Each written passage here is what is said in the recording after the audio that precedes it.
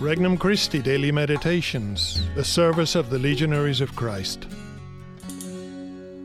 An RC Meditation for January 7th, 2021. Thursday after Epiphany. The Awesome Presence. From the Gospel of Luke, chapter 4.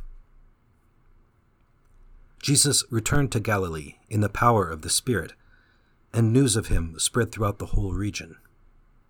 He taught in their synagogues and was praised by all. He came to Nazareth, where he had grown up, and went according to his custom into the synagogue on the Sabbath day. He stood up to read, and was handed a scroll of the prophet Isaiah.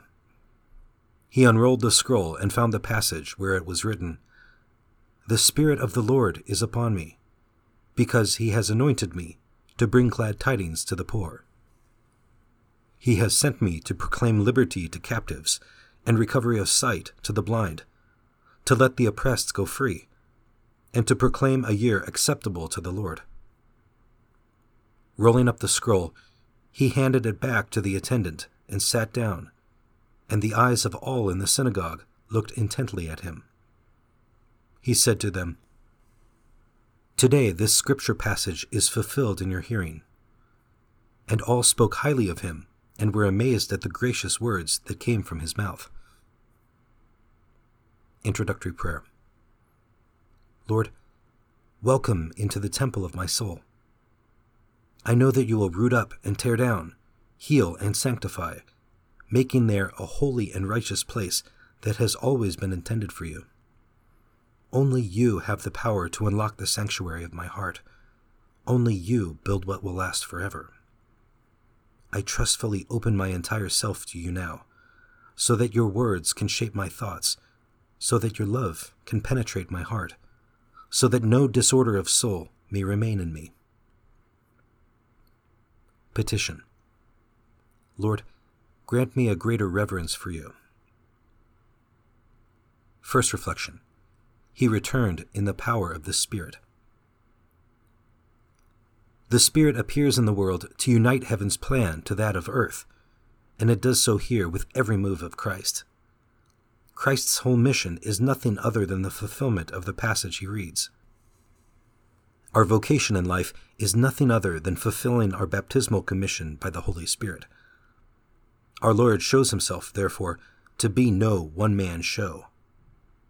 He, the Son, is sent and works in communion with the Father and the Holy Spirit, and from here all his fruitfulness and power flows. Our mission must truly make us feel sent. It compels us to bear fruit through acts of obedience and love. Heaven seeks to deliver its plan to me in this prayer. May I be attentive to all that the Holy Spirit prompts me to do.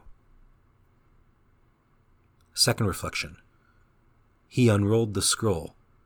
Today this passage is fulfilled in your hearing. Man is given a response to the eternal question found in Revelation chapter 5, verse 2. Who is worthy to open the scroll and break its seals?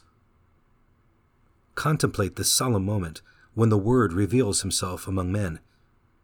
Many could read from the scroll, but only one was worthy to unlock its salvific power. Many could recite the texts, but only one could set them ablaze in their hearts. Many could preach with fascination, but only one can satisfy their hunger for the fullness of truth. Our words are an empty breath without Christ's voice. Our labors are to no end if our actions are not Christ's.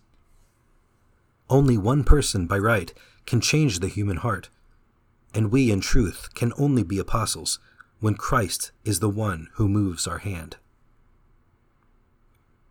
Third reflection. All were amazed at the words that came from his mouth. The precise nature of these words is not revealed to us here, as if to mean that the person of Christ himself is the revelation. Christ, in the totality of his person, comes to lighten our burdens and lift our spirits in a way no teaching, no miraculous event, no cure left to itself ever could. Divine providence has secured for us many goods in life, but all goods fail us if they do not come with Christ in all the power and intimacy that is God among us. Conversation with Christ.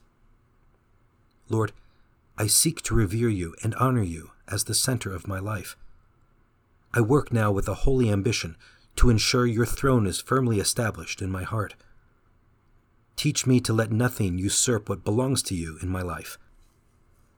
Let me not build the life of empty self-sufficiency, lest I lose the experiences of your power and grace I could have. Resolution. I will visit our Lord in the Eucharist today, if possible, for the sake of honoring him for his greatness and thanking him for his active presence in my life. For more resources, visit regnumchristi.org or download the Regnum Christi English app today.